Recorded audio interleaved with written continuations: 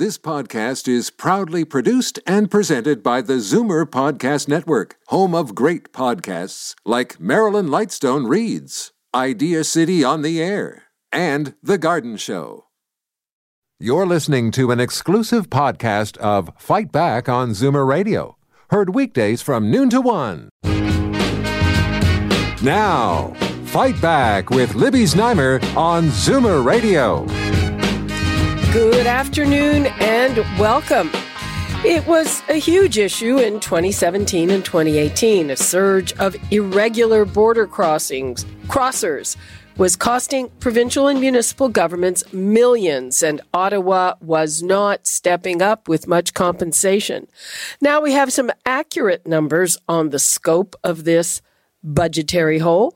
And while the problem is gone, at least for the moment, because the border is closed due to COVID-19, both the province and our cities are clamoring for federal help as they are starved for cash due to the pandemic. Now, what Auditor General Bonnie Lysyk found in this case is that those irregular asylum seekers cost us $80.7 million in a 16-month period, and only about $15 million was reimbursed by the feds. Bonnie Lysyk joins me now. Hello. Oh, hello. Thanks for joining us. Well, thank you for having me. Were you surprised by these numbers?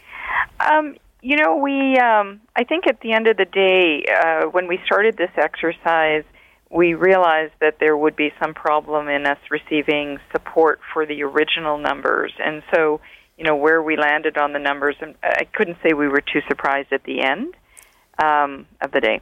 Well, there was a bit of good news in this, and that is that at the outset, we thought this actually cost a lot more. Well, I think, the one part about this is we were asked by the Standing Committee on Public Accounts to look at the cost provided to irregular border crossers. The original estimate was based on all refugee border crossers. And so what we've indicated in this report is we've narrowed the figure down to represent irregular border crossers, but we've identified it for a period of time, that is between April 1st, 2017 and July 31st, 2018.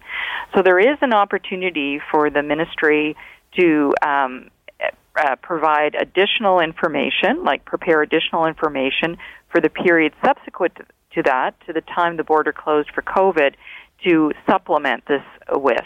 So we do think that they need to do more work to obtain additional information to potentially increase that number as well. Now, is this information important at this point? I mean, is the usefulness of the potentially usefulness of this that we can then, or our government can then go to Ottawa and say, hey, you owe us $65 million? I think it's important to still keep this, on the table for discussion. There obviously were additional costs incurred by Ontario, similar to Quebec, with respect to the increase in irregular border crossers, as well as an increase in additional border crossing by refugee claimants. So that did occur. There is an opportunity to seek compensation, I do believe, because the current agreement that's in place does provide some compensation, a lot of compensation to Ontario. But because this was a unique situation and Quebec was able to obtain additional compensation, I think it's fair for Ontario to move forward to seek additional compensation from the federal government for costs incurred by this province. Well, just to clarify, so Quebec got more compensation than we did, frankly, a lot more. Specifically with respect to that increase in irregular border crossers, they received about $286 million. Ontario has only received about $16 million to date. And I remember back then that the mayor made a deal about getting some compensation. I think this is for all general refugee claimants. Is that separate? Well, the City of Toronto did receive about $11 million for that period, the period that we've looked at, they received $16 million overall. Yeah, so there's a big difference between that and what Quebec got. So on the surface of it, it would seem a little unfair. Yeah, I think that there is an opportunity for additional funds. I just want to correct what I just said. So Toronto was $11 million. They received $11 million. Ottawa about $4.3 million, and the municipality of Peel about $0.8, which adds up to the $16.1 million.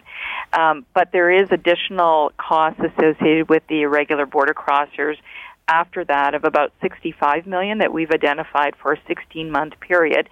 And if the ministry does additional work, there is an opportunity, we think, for that number to be even higher if that estimate was taken between August 1st, 2018 and just pre-COVID time.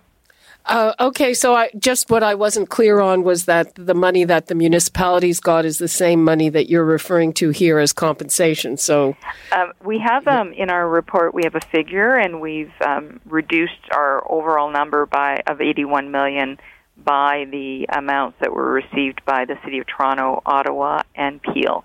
The original estimate included municipal costs as well. Ms.